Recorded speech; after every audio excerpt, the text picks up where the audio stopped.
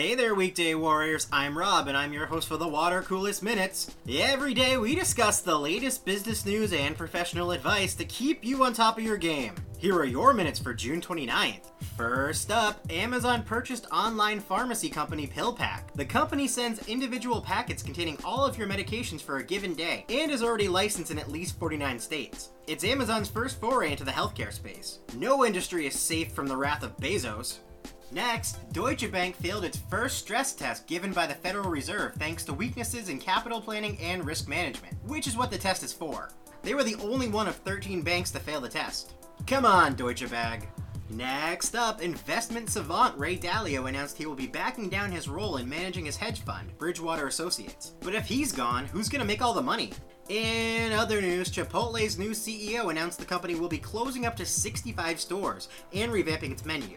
You can still get extra guac. Nike beat revenue estimates as it returned to growth in the North American market. The company cited new launches and its partnership with, who else, Amazon, causing the increase in revenues.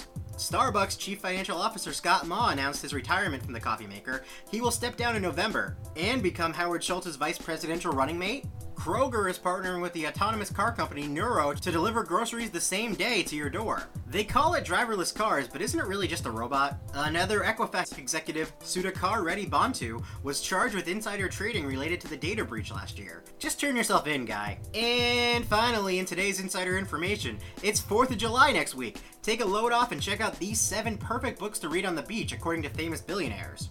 That's all for today. Head over to thewatercoolest.com to sign up for the daily email newsletter. And remember, work might suck, but you don't have to. Later!